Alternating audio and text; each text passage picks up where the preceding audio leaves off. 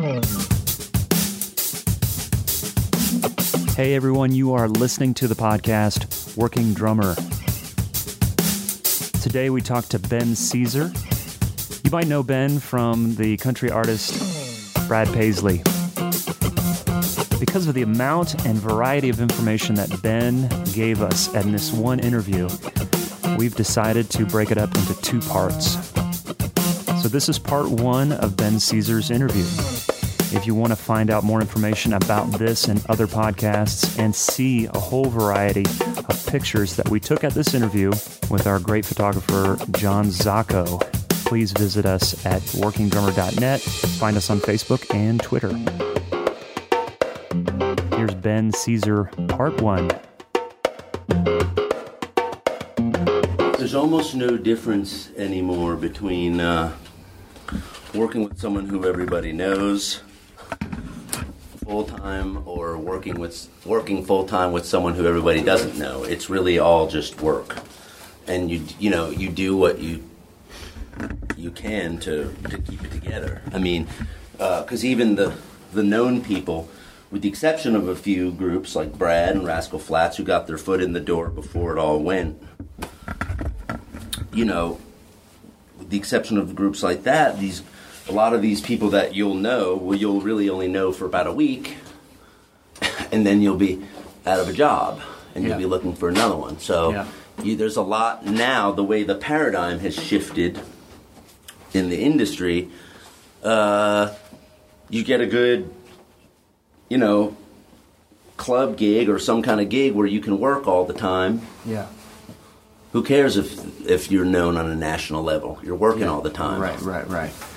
I mean, you're doing better than people struggling on a record label who doesn't care about them, who's going to put out one single and then drop them. You know what I mean? Yeah. Do you think that's the environment in Nashville? You're saying like the paradigm has shifted when Brad started, they were nurturing the There was artists. more development, and there was more to invest in because people bought records. Yeah. And people still followed the career, music. They follow, the things that made them follow you were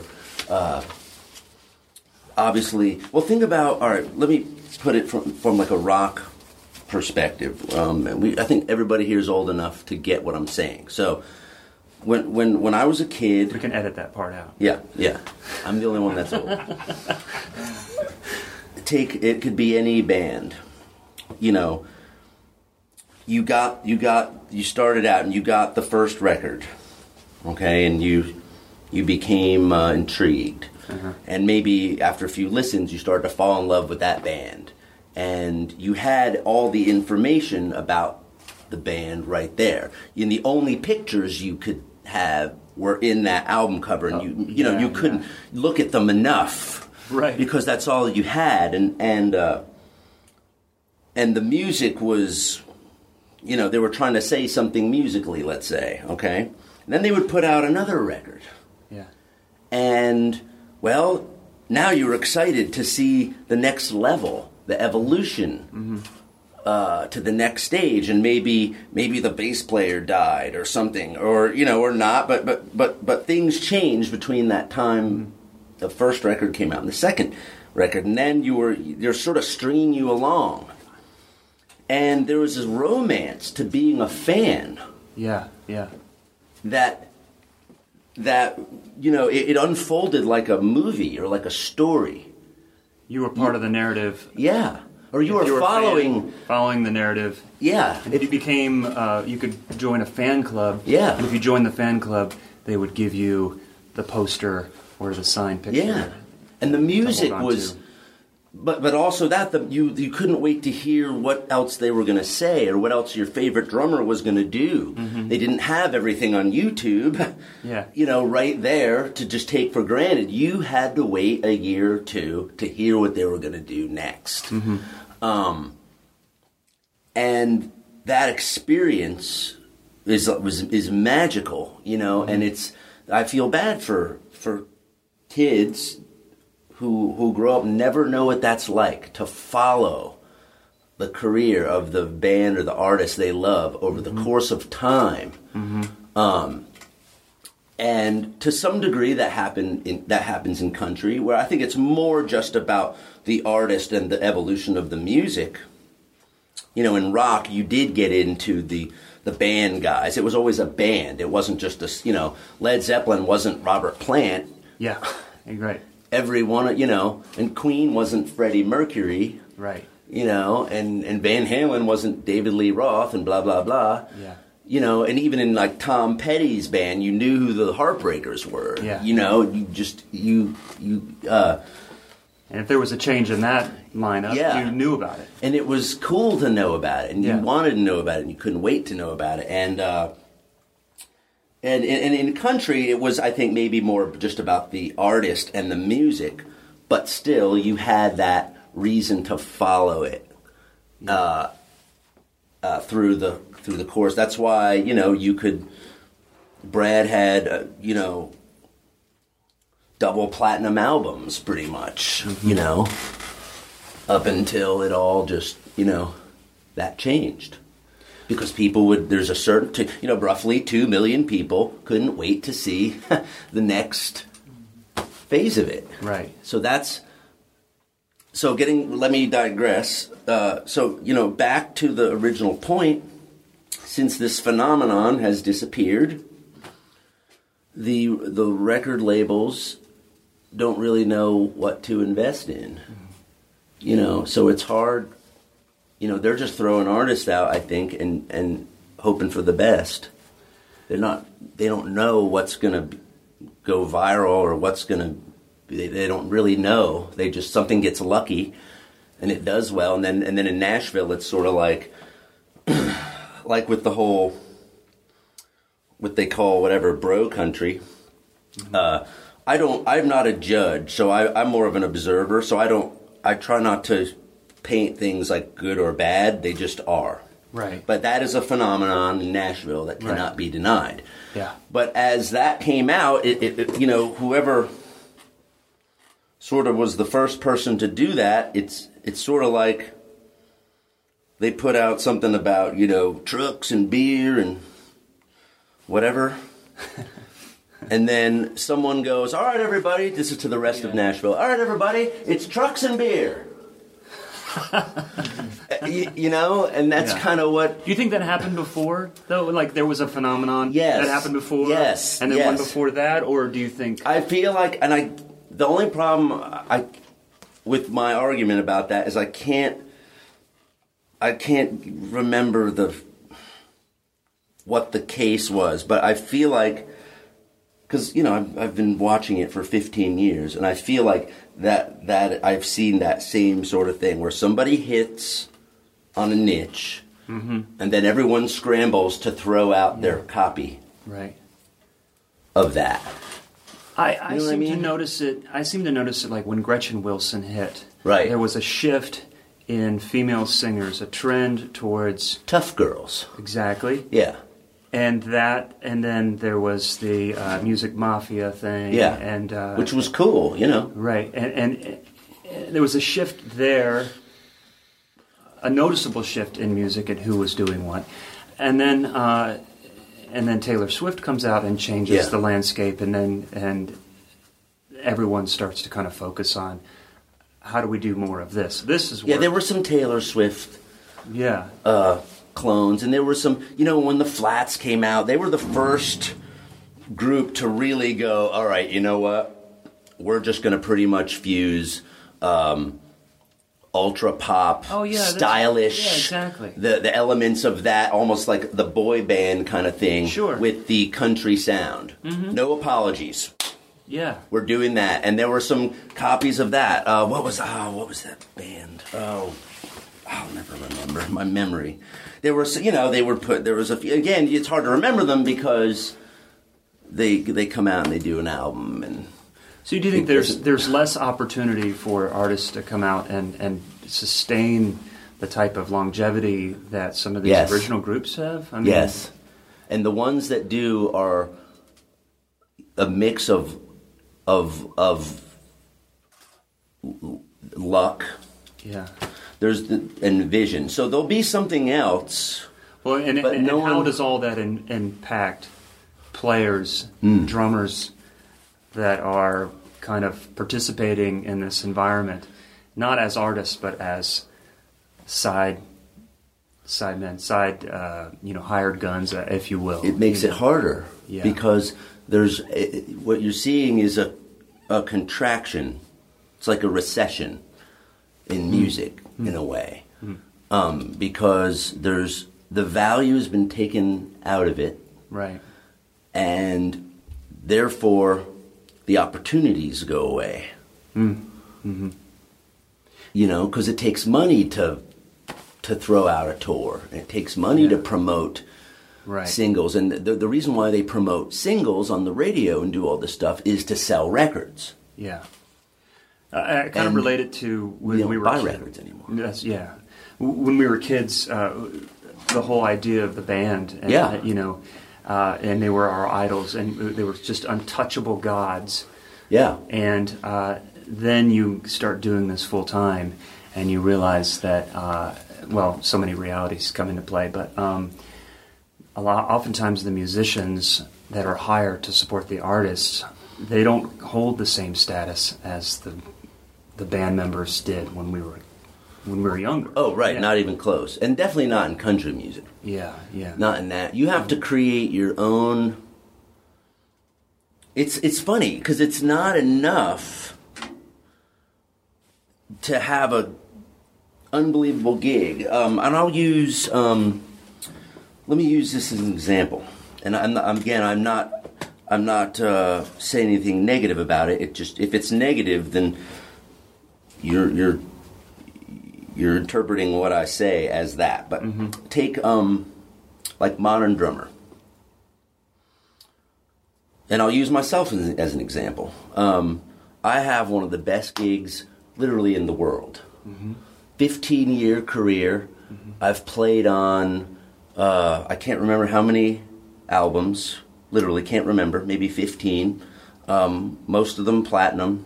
I've played on 22, 23 Billboard #1 singles. I won a Grammy for a song I co-wrote. Right. I've toured the world. We play in front of 10 to 20,000 people every night consistently. Yeah. And I have one of what you would think would be one of the greatest gigs in the world, but it doesn't mean anything. Yeah. Literally nobody cares. In order to be known, and I do, and not only that, but I don't just sit home and collect a check. I practice every day. Yeah. And I work, and I to be in the drummer community. Yeah. I still, and I want to get to that. I certainly want to get to that. But that's a separate thing. I've always done that. Yeah. But what I do on this big scale isn't enough on its own to draw interest from the publications, from the drum community, from PASIC, again, I'm not saying that I'm not, I don't have a grudge about that, but it just is. Because of Nashville? It's not because of Nashville. It's no. It's just the way it is. Yeah. It's not a blame thing. It's not. But take that information, what I'm telling you, and use it as guidance to show you what's important. And it's almost what's important now isn't so much what you do; it's how many people see what you do. Yeah. I could do a drum solo on YouTube, like I could really come up with something cool and improvise and make a statement, blah, blah, blah. Or I could take a poop and take a picture of it. And if the poop with the picture gets 1 million views, well, guess what? That's better. Yeah. It's simply better in the I understand. In the realm of the world we live in. Yeah. That's more successful. So it doesn't matter really what you do. And I know some people are going to think that that's sad or that's maybe pessimistic, but I don't subscribe to optimism or pessimism because those are belief systems. You know, like I believe everything's great or I believe everything is bad. Right. It's not reality. Reality is just there's good and bad. Right. If you look at the numbers, You know. you're going to see that this Yeah. picture, the solo is not going to get as much hits as the picture. And in proof is this. Even on my page, I've got about 5,000 fans, and I've got 3,000 on my music page. And when I post, like I'll do a lesson, I'll come out here and I'll do a free lesson. It'll take me a few hours to set up, to record it, to film it, to post it and edit it.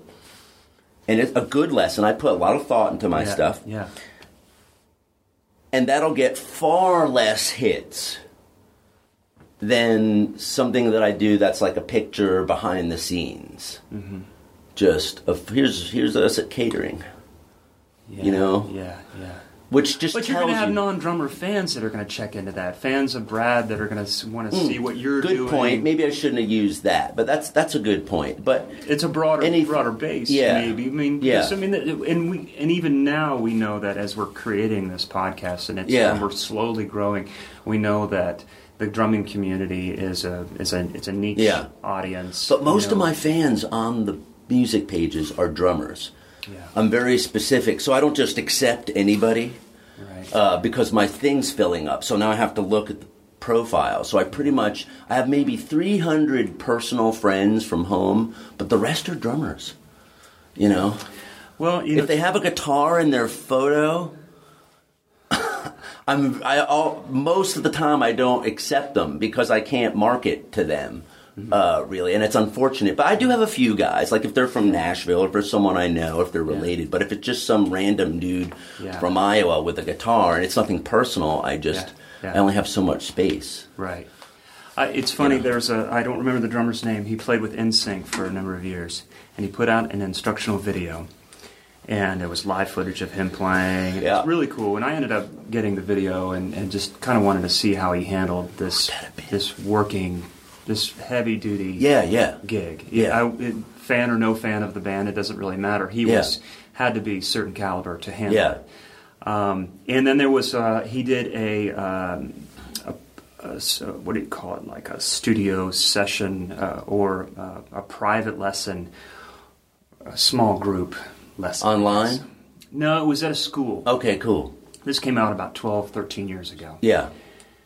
Everybody in the audience, 90% of the audience were girls who were total NSYNC fans that just wanted to see the drummer who plays with nothing wrong with that. Their future husbands. Yeah. They were not drummers. They were not drummers. They just wanted to, they're different. It's So if we were to talk to the 15, 16, 20-year-old drummer that is saying, I want to do this. I want to try and make a career out of playing music, playing drums. Mm-hmm. What's your advice based on, this is reality, folks. Yeah. I'm not being a pessimist. Yeah. But this is reality. Yeah. So, in your years of experience, what would your advice be? Because you're a teacher. You are interested in teaching people and getting them to grow because you're already doing it. And we'll talk more about that. Yeah. But, so business-wise, what's your advice? Well, how do you put a bow on I did a this? video about this on my page called Thoughts on the Music Business. Okay. A few months ago. It's a black and white thing. So I'm going to kind of paraphrase from that. And I only can answer that question through my experience, not what the not what the pros have to. Whoever wrote the book, How to Make It in the Music Business, and all this stuff, is probably going to be diametrically opposed to that advice. Mm-hmm. For me, being successful in the music business was more of a dream, not a goal. Mm-hmm. And a dream while the dream is sort of close to me and close to my heart, it's not something I have direct influence over. My goal, on the other hand, I have direct control over, and the goal was to simply be as good, or speak, if you think of music like a language, and a form of communication. My goal was to speak as authentically and as intellectually as I possibly could. And that I can control. The dream, because a dream requires things like luck to come into play, you know, and I can't necessarily control that. So I focused, in order to achieve that, my simple goal was to be as, you know, tied to the instrument as possible, and to be growing as much as I can, and to play as much as I can, because I love playing. I never grew up from being a kid. I just want to play. Yeah. And that singular focus is what brought me to a Music City. Yeah. Because there's more opportunities to play. Yeah. And it steered my ship, if you will, towards people that had the same goals. And eventually it turned me towards people who had the same goals, who had stuff going on in this city where the music is. Yes. And the dream part of it was fulfilled through that. Yeah. So everybody that I talk to has it, in my opinion, totally reversed. They're focused on the dream. How do I make this thing that's not only, even in a good environment where there's a lot of opportunity, it's still hard. Even in the 90s, in the early 2000s, where there were gigs, that dream was still very, very, very difficult. Yeah. So take a time now where there's a retraction in opportunity or a recession, and focus even more on the dream, because everything in pop culture and media sells this idea of this dream of, you know, you can be famous and you can tell people what to do and you can walk around with your little dog and or whatever it is that means to people, or have money and or just be cool and so, you know, I'm the guy, I've got all the success, you know. They've got it reversed. So you can't, how can you just focus on something like that that's like literally a needle in a haystack or worse? Would you say that, you know? So I have this passion for playing. Yeah. And if I can do it full time and make a living of it, great, because it means I get to do it all the time. Yes, that's all. But if for some reason I have to go do work someplace else and do this on my off days, it's still okay as long as I still get to It's exactly how I was. That's how I was when I met Brad. And that's what kept me from being nervous in things like auditions. I was already, you know, I auditioned two times in my life. Once before Brad, and I already had a cool gig that I loved. I was playing. I mean, yes, I wanted to take it to another level, but that was only to give me more opportunity to play. Right, yeah, right. It wasn't about, you know, love me, oh God, love me, or buying power, or, you know, it was just, a big gig would be good, because that then I could do my gig and I'd come home and practice. I have all my time when I'm not on the road. It's like perfect. Yeah. That's all I thought about. Yeah, yeah. Not how it would make me look when I walked into a party. So,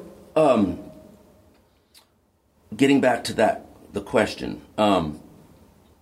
This is what I do. I get off. This is fine.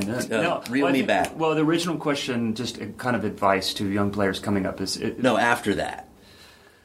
Right before. Damn. All right, sorry. Auditioning. Okay, yeah, right. I was talking about auditioning, because this is a big thing.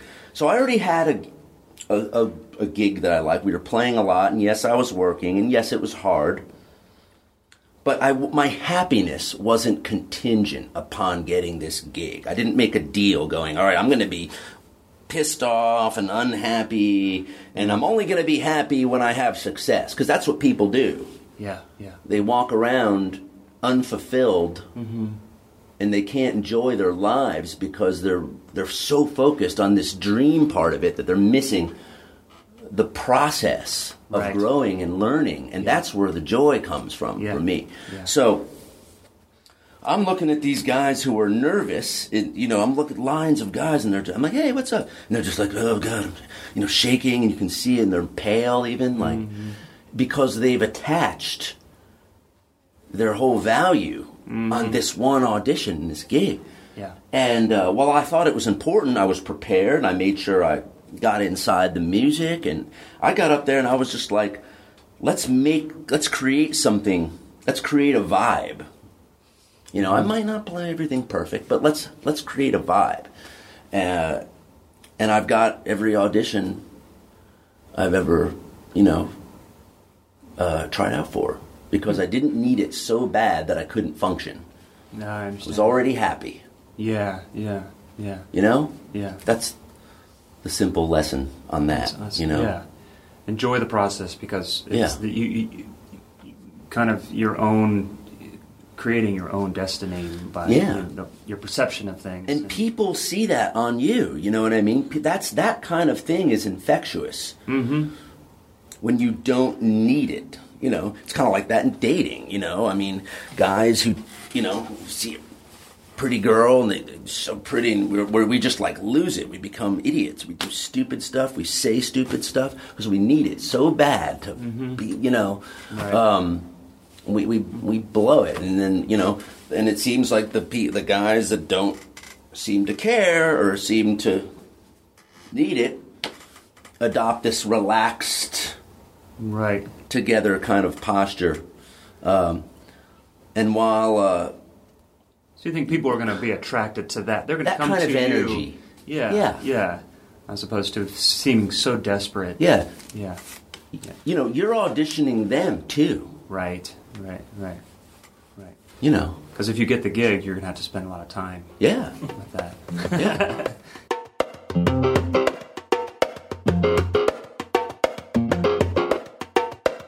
When you talk about those bands, I'm like, yeah, I remember that. I remember getting Dark Side of the Moon and Right. and opening it up. And I think I already had a copy. Well, I bought multiple copies of records because I find it's like, oh, this one opens up. I gotta have this one too.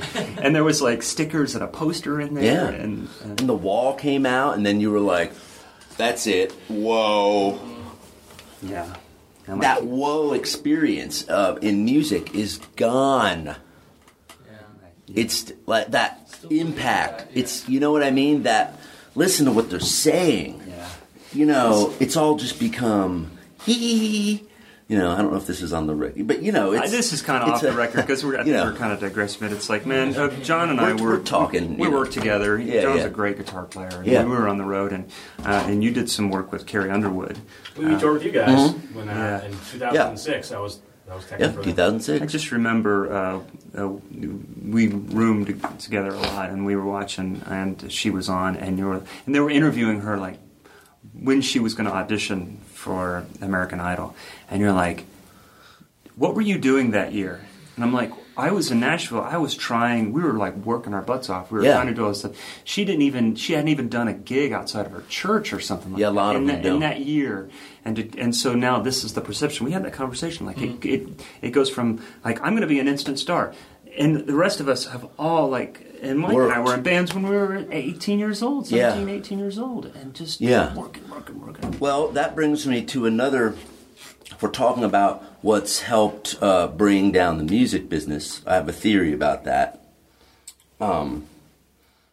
This isn't the only factor, but this comes into play when we talk about opportunities and why they're diminishing, and why that fan experience is going away. It used to be you had to you had to be proficient and relevant and good in some way to get success. Now, granted, there's been pop and there's been all kinds of versions of bubblegum and maybe what we would call lame music through every generation. But for the most part, you had a filter, and the record labels and the A&R guys and the talent scouts that were out there. You had this sort of wall where it was like, it was sort of like a dam. It didn't let all of it through, right? Yeah. But some of it got through, and there was a certain kind of there was a standard, for lack of a better term. Well, now you have these shows, these singing contests, and what happens is you get these kids on there who are basically babies. Yeah. They're babies. Yeah. They haven't really found their voice. And yes, maybe they can... Finding your voice is different than being able to sing. Mm-hmm. Finding your voice takes time. It takes falling down. It takes suffering, struggling, failing, getting back up. Mm-hmm. That's what fuels your voice. It's sort of like the way I'm talking to you now. You can maybe or maybe not. You can hear the passion and the push behind what I'm saying, and it's the same thing when I play. Yeah. But that is no longer required to get on one of these shows. Now, granted, they make great television, but that doesn't necessarily translate into the real world, because other than Carrie and Kelly Clarkson, can you name any American Idol winner that have done long-lasting, great things, or the last few winners of The Voice or any of these shows? Yeah. Because while they made great television, sort of like a hangover, like the Super Bowl. There's all this hype, and they string you along through the season, and it builds, and you watch it, and it's awesome, because I've done it too. And then they have the final winner, and then there's lights and fireworks and streamers coming down, and it's great. And then the next day, the hangover comes in. You're like, oh, that was good. Well, what else we got? And it doesn't translate. Mm-hmm. No one, the attention span isn't there. We're like, where's the next thing? Yeah. Feed me. That's why it doesn't. Even for these contestants who are hopeful, they think that's going to be the answer to their dreams. Mm-hmm. This phenomenon has been going on long enough till we can look back and go, hey, folks, is this really going to take you where you want to... Do you think the bubble's going to burst? Do you think finally people are going to be like, okay, I need some more substance? No. I think so. No, it won't come from the people. The people won't ask for it, because they won't... Remember, they don't know any better. Right.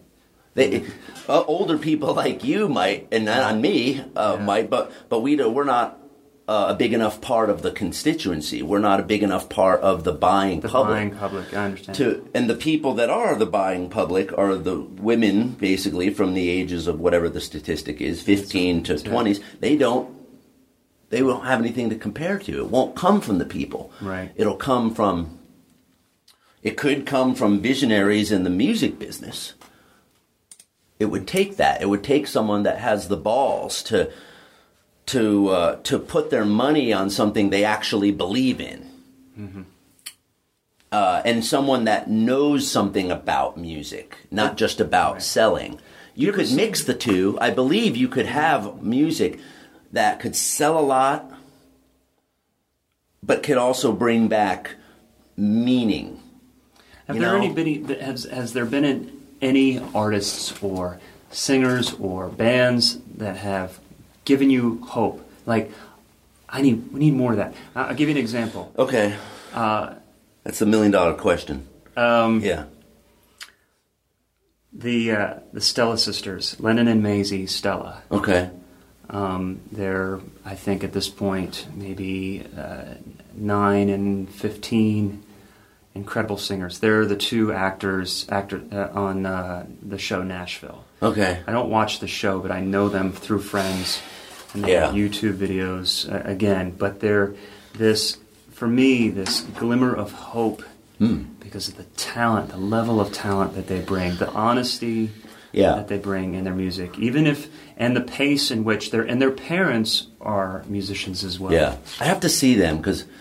I don't know who they are, but boy, it's hard to believe at 9 and 15, again, that they have enough But we're talking maybe talent, yes, but there are also prodigies, like people who seem older than they are, no doubt, no doubt. They're definitely worth some time. That it's. I'm not asking people to go check them out and be fans. What I'm saying is, I am. I'm already a huge fan. But what it tells me, and the pace in which they're approaching music, and how their parents are nurturing their talents, and what they're doing, it's almost like, I think there's hope. I think there's something, or you hear another new artist that's coming down the pike that you're like, that's gaining popularity. Yeah. That I can get behind this. Yeah. I want to buy that. Yeah. I'm not like you said, I'm not in that demographic of the general buying public, but I do buy records. I still buy music. And it's like, and it could be somebody that I've never heard before. It could be somebody brand new. It's like, yes, I want to get behind this. That's a real band. That's a real artist. That's somebody who's writing their own music. That's put on a great live show, great production. Yeah. And it's not somebody that everyone knows. Yeah. But it just makes me hope that, there's that. That drives me, because I think dude, everything you're talking about, from your passion with drums, practicing, the whole, getting to the music business, moving to Nashville so you can play more, and get around people. Yeah. Dude, I'm totally with you. Yeah. That's exactly why I did it. It's exactly why I did it. That advice doesn't... you can't sell that advice in a cookie cutter package. You can't, because there's no more to it than that. Yeah. It's not really formulaic, like some of the the business of music and how to. I don't think it ever was, though. I mean, even if we talk in the '90s. They try. You can say, you got your degree at Berkeley. Right. Okay, can we see that? Yeah, and, exactly. And what was your grades, Yeah. They didn't ask for that at the auditions. Yeah, no, of course not. It's all your vibe. Hey, buddy, you'll pay for that. It's about the love. I mean, that's the part that's missing, What you have is the heart for it. That's why you're doing what you're doing. The unconditional love. Yeah, you want to play. Same with you. Yeah. It's like you want to play. I mean, that's at the heart of it, because you love it, not because, it looks, the business is going to, I'm going to be able to make this by this quarter and blah, blah, blah. It's not like that. Well, it's the mixture. That's to your point. You can't package that. You can't package your heart. It's the mixture of that love, but also having something to say. So that's my definition of an artist. Mm-hmm. See, artists, it's funny, I love art, but I'm not in the club of artists. So what I mean by the club of artists, it's just like any other faction, where you all have to dress the certain way, you have to be like, sort of a martyr. You have to, there's all kinds of weird things that go into being in the club of being an artist. And I've been shunned from many artist wine and cheese parties because I don't, you know what I mean? But the definition is, to me, is simply you have something to say that's real, and you say it in a different way that isn't conversational necessarily. You may say it in poetry, you may say it in painting, you may say it in drumming, and you have to mix that voice with the love, I think, to get to be impactful in a way that we were impacted as kids, you know what I mean? And drummers, this is the other problem with drummers, and this is a Nashville thing. We're not really encouraged to be artists.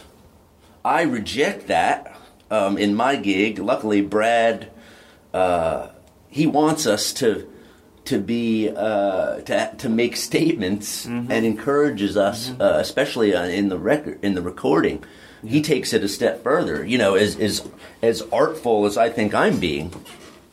Sometimes it's not enough. He wants me to dig deeper into the unknown and the weird. He's like, don't give me typical Nashville shit.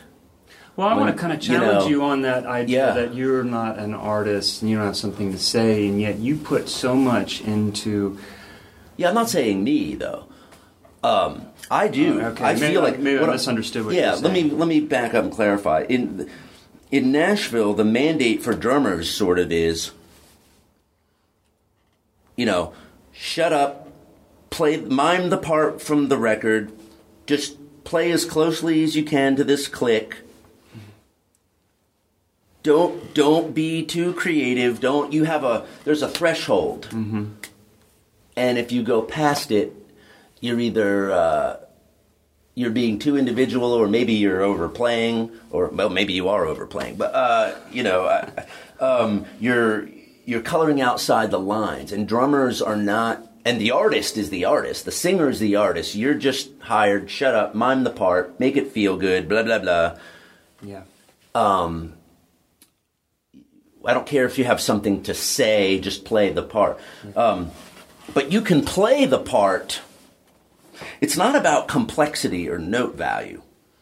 I wish I could play. Can we play? Yeah. It won't. This might not translate on podcast, but let's see if it's all right. So you could play groove this way, and there'd be nothing wrong with it. Oops.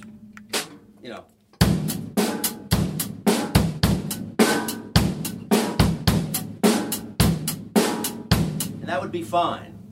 Or you could play it like this.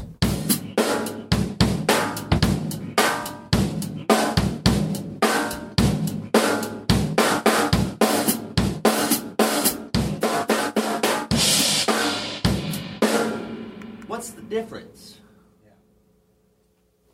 You could say, well, he played louder, but that's not really it, no, is it? No. I played that simple groove with intent, in an artistic mindset, to interpret that pulse with all my life experiences, Yeah. And to interpret not only the note attacks, but the space as well, and the inflection. So that's really where drummers can establish a voice. It's not like, I play creative fills per se, or I play.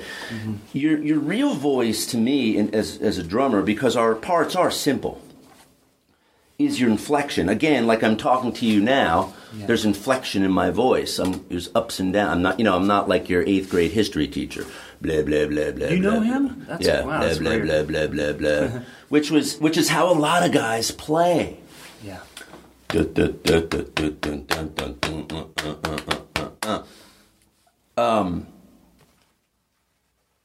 You're not saying anything. You're miming a part. Right.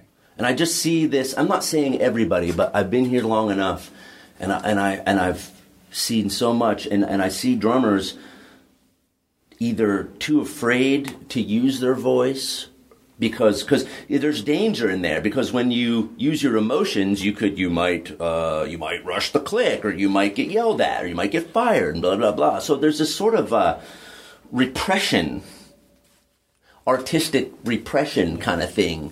Do you teach drummers? That? I mean, is that Yes. okay? Because I teach. That's one of the. I try to help people find their voices, because we don't need any more guys that can play paradiddles around the kit. Well, I want to get. You know what I mean? Shift gears more Yeah. into, because That's fine. I love all this stuff as far as industry. Yeah. And your experience and what Yeah. you're sharing, because this is something that we haven't really gotten a lot into. Mm-hmm. So I love this. Is all fresh. It's all Yeah. very good. But kind of one of the aside from your experience and all the things that you've done, kind of one of the driving factors in having you on my list of people that I wanted to talk to was kind of this, what you've created with your website and your how you've gone from just being the guy that we know who plays with Brad to I'm also an educator. I'm also a teacher. I also have this philosophy of playing and performance that you're just you're compelled to share and bring. So, I mean, it sounds like there's a larger philosophy to your teaching. Yes. Than just, here's this book, here's this. Yeah. So, I'd love to hear. Well, more it starts with growing up, I guess I compared myself to my heroes. Why are my heroes up here? Why are my heroes someone that I worship and I'm just me? How do I make the leap? Mm-hmm. Again, not to become a hero, but to be able to play. Because I'm such a big fan of the people I'm a fan of. Yeah. Why am I different? And so it starts with that question. Yeah. And why are they the way they are and I'm the way I am? And I did go to school for music, but I didn't learn much about that in music school at the time. Now, I don't know what it's like now, because I was there a long time ago, but it was a very cookie-cutter approach. Here's your, here's your proficiency for the end of the month. You'll be graded. Here's the material. Go learn this material. I'm like, okay, I could learn this material, and I did. And this was at Berkeley? Yeah. Okay. But it didn't bridge the gap between greatness. And there were kids, who were my age, who were brilliant musicians. Yeah. And they were doing things, if music is a language, it was like I was speaking baby talk, and these guys were they could speak baby talk, they could speak adolescent, they could speak philosophy, Eastern or Western, you know what I mean? Mm-hmm. Their language was so intellectual. Mm-hmm.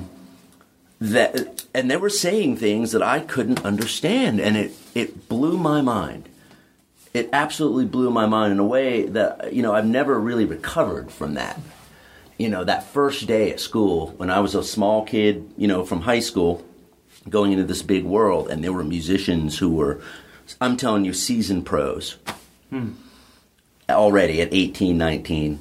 And I wanted to be like that. From a language point of view,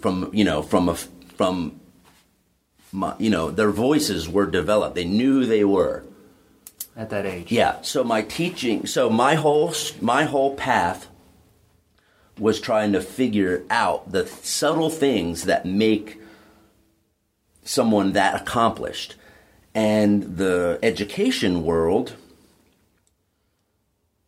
doesn't really know how that happens. Yeah. They don't, because a lot of teachers they teach, but they don't put themselves into the experiment. So, I'm not trying to, dog anybody, but because there are people like that. But what I needed someone who was more like a mentor. And to me, a mentor is someone who knows things from practical experience. Yeah. They themselves are in the game. Yes. And they don't learn things conceptually. So, and conceptually, sometimes it's things that are passed down. Like, if you do this in stick control and for 8 hours a day, you'll all of a sudden be able to play like Buddy Rich or something like that. Well, Buddy didn't do stick control for, you know what I mean? So what the hell happened there? Mm-hmm. And while that may be a valid thing, it's the application of that advice. That's the real magic. Mm-hmm. Not just the generic, okay, do this for 2 minutes and then this for 2 minutes, lefts and rights and blah, blah. That's not how these guys became great. I just don't believe it. But there's a lot of knowledge that's just passed around, like hearsay. Yeah. And teachers recycle that knowledge. Yeah. And mentors can tell you why that knowledge works or doesn't. And a mentor makes a case for everything they show you. What you have in the education community is sort of like a prescription service, like they did at Berkeley. Here, son, take your medicine. Don't ask why. Just do it and get your grade. Yeah. That's not how, for me, that's not how you became great. Mm-hmm. So I started to reverse engineer through observation just some of the subtle things that my heroes had. And I would kind of line them up in my mind and try to find the common denominators, through observation, listening to them talk, watching interviews, not just watching them play or listening to them play. Can you cite any examples? Like maybe take a couple of players and say, here's the common. All of them. Here's one with all of them. And I did an article about this in Modern Drummers, the first article I ever wrote. It's a very simple concept, which is purposeful playing. And we've talked about this through this whole interview, which is having a purpose, knowing what you want to say, having something to say and having the balls to say it. Yeah. Another thing about groove, these groove and time and pocket, these are like catch phrases that people throw around that I don't think anyone really defines. And a lot of people don't realize your inflection, your attack on the instrument has just as much to do with groove and feel as the actual timing does. I understand what you're saying. Kind of like what you just played. Yeah, exactly. Yeah. And I did another article about this called it was something like your tone and your touch. Basically, for me, it doesn't matter. While I love my high-end drums, I don't necessarily need them to make a statement. I could make a musical statement, right here, You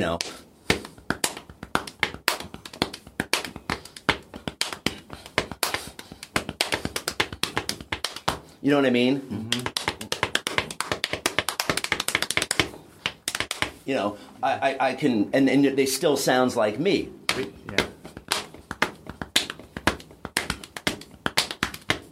I could do that. I did a video where I did that. I did it on the barbecue grill. I did it on the drums. I did it on the practice pad, and I cut and it was the same groove. It still sounded like me. And the producers from Stomp called you and said, "Will you please?" No. Your sound.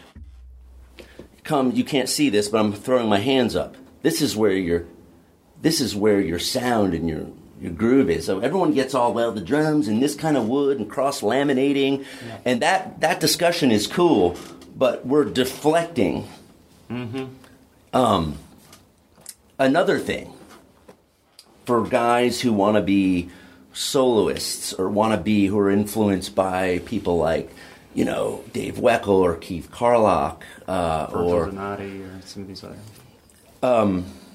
This is a big thing. If you want to get into this kind of playing, or Louis Bellson, or Buddy Rich, or any of the old jazz guys, or Papa Joe Jones, these guys thought about melodies, not licks. So here's a lick. Here's how we do it now. Analogy. And I teach with analogies to make my cases. It's like someone writes a book. Okay, someone writes a brilliant book. And somewhere in the book, there's a sentence.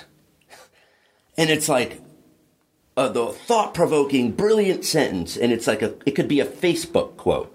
And someone, what they'll do is they'll highlight the sentence, take the sentence out, put it in Facebook, and they'll never really know what the context is. Right. What made the author create, what was the consciousness or the flow of thought that made that sentence come out in the first place. So that's what we do in drumming. Steve Gadd will do a brilliant piece, and in the middle of it, he'll do something mind-blowing, and what we'll all do is we'll take that piece out, that sentence, put it on Drummer World or YouTube with L's, F's, R's, and all this stuff, and go, here's that lick. Right. And what I want to know is what was the thought process that churned that out? Because he'll tell you, while he may have some stuff that he does that's in his bag, he wasn't sewing together. It's a solo or a melodic piece isn't a patchwork of licks that are memorized. Yeah. There's melody. Yeah. And there's melody and there's sentence structure and there's embellishments. And I want to know how to have that thought process. How do these guys come up with this stuff in the first place? And that's one of the things I've learned is that they have a basic sense of syncopation. And syncopation is basically incorporates, odd rhythms and displacement. So, and by the way, to me, rudiments are out of their context in this regard. So what I mean by that is we drummers see rudiments as the basic building blocks of our language. Yeah.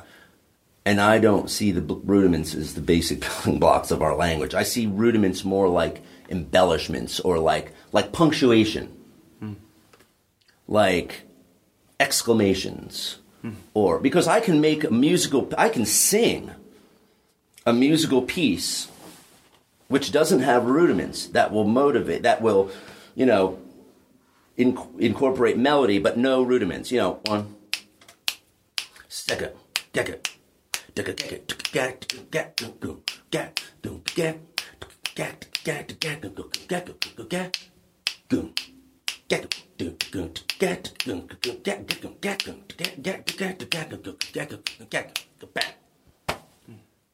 No rudiments, folks. Right. You know what I'm saying? Yes. That was just raw melody. Yeah. So once you have the ability to feel raw melody and syncopation, then you can add, then rudiments just, again, they punctuate those things. I mean, you can do rudimental-based solos and stuff, but to clearly put it, to get rid of all the, everything needs to be put in its proper perspective in order to learn. And you got to cut through the jargon, And I know that there's an approach to teaching where it says, here are the tools that you need to learn physically how to do anything that comes into your mind. Really? In other words, if you're hearing something in your head, whether it's a melody or to play something on the instrument, then you have to have the facility, the physical facility to do it. Because maybe someone they can hear a drum solo. They've never picked up sticks in their life. Right. So I'm just trying to figure out, that's this approach. Yes. I know what you're saying. I can answer that for you. I divide all of drumming, again, for simplicity, because I need things simple and I need no bullshit. Anything we do falls on one or of two sides. There's what we play, which would be whatever we're playing, whatever style we're in. Are we playing melodic? Are we playing groove? Are we playing this style? What? There's the what, which is personal choice, and then what you're talking about is the how. Yeah. The facility, the technique. Yeah. You have to, so if you think about drumming in those simple terms, you can actually, it helps you to divide your time up proportionally. So you spend your time on your what, which is internalizing and knowing the things you want to play, which I could go off on a whole tangent just about that, and then developing the movement. So what we call technique, I call movement. Because technique isn't in its proper place in drumming culture. Technique. And they say it, Jojo Mayer and all these guys say it so plainly, but it goes over everybody's heads. Technique is a tool. Right. To get that, whatever's in your voice. I think that's where where I'm coming from. You want to have no friction between your thought and the end of the drumstick. Exactly. And technique eliminates the friction. Yes. That's the only purpose of it. But what we do in drum world is, instead of technique being the tool, it's what's on display. Okay. So it's the analogy for that would be like I build a brand new house, a beautiful mansion, and I invite all my friends over, and instead of showing you the intricacies of the house, I show you the bulldozers. Here's the screwdrivers, folks. Here's the hammers. Yeah. That's what but you have to dispel, you have to cut through the bullshit. I'm not playing devil's advocate here. No, I know you're not. But that's how I teach. Yeah. This is giving you an insight. First we have to get through the lore the folklore and the programming, and things need to be put in their proper perspective. Yeah. So that you can cut, because like me, my path was not linear to, I'm still not, I'm trying to go for greatness, and my path has been corkscrewed, meandering, and some people, it just goes straight. And I think that a lot of people just naturally get on a good path, and I've always been on a confused path. So as I unravel these things for myself... It doesn't sound like that, though, right now. It feels like it. Because I'm at a point where I've just started to, honestly, all the practicing I've done for the past, 30 years is almost useless until wherever I've started maybe a year ago. You know what I'm saying? What led you to adopting this philosophy? What led you to kind of break away from the noise, the overwhelming noise of the drumming community? Because it wasn't working for me. Whatever I was doing wasn't working. So when something's not working, I'm a big analyze guy. People give me shit for being over analyzing. But look, man, my whole life, everyone's been telling me to figure it out. You want to go to school? Figure it out. You want to, we grew up kind of lower middle class, and it was like, you want a car? You want insurance? Figure it out. Yeah. You want to be great? At Berkeley, it was like, you want to be good? Well, we're not really, we can't really help you. Figure it out. You want a gig in Nashville? Yeah. Figure it out. So my brain has always been, for survival reasons, to figure it out. Can I go to one thing that you did, I think it was 2007. I might have been working at Forks, but it was long before that. And you came in and you told me, you said, I think I'm going to learn to play traditional grip. Mm-hmm. I'm changing my grip from match to traditional. Yeah. And I was like, what? Mm-hmm. And you said, we got time off the road, and I'm just going to learn to do it. And you also, not to digress, but you did a video on Drumeo. Yeah. And you kind of got a little bit into that. And you talk about going through Berkeley and why you moved to Nashville. And I don't know if that's necessarily what we need to get into now. Spend our time with that, because that's a cool video. You can go to that and check that out. But so was that one of those, I'm going to figure this out moments? Yeah. Yeah. So what tell me about that. I was compelled to, because, again, talking about movement and how good or efficient movement will free you, because that is what it's like. When you move right, when you move the way you're meant to move, it's like unlocking secret powers on level 32 of your video game. That's how important it is to realize that. And what I was in a place where the matched grip, there was just something.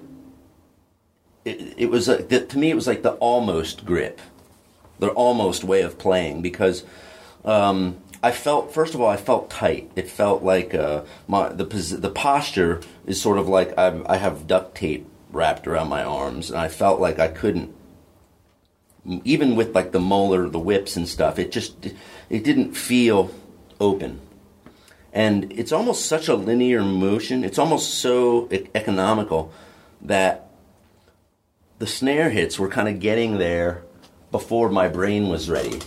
It was almost, I was having to think about it, to lay back, and I don't want to think, I want to play. Yeah. And conversely, when I would just hold the sticks in the traditional grip, just holding them opened me up. Mm-hmm. I felt immediately free just in the posture of the traditional grip.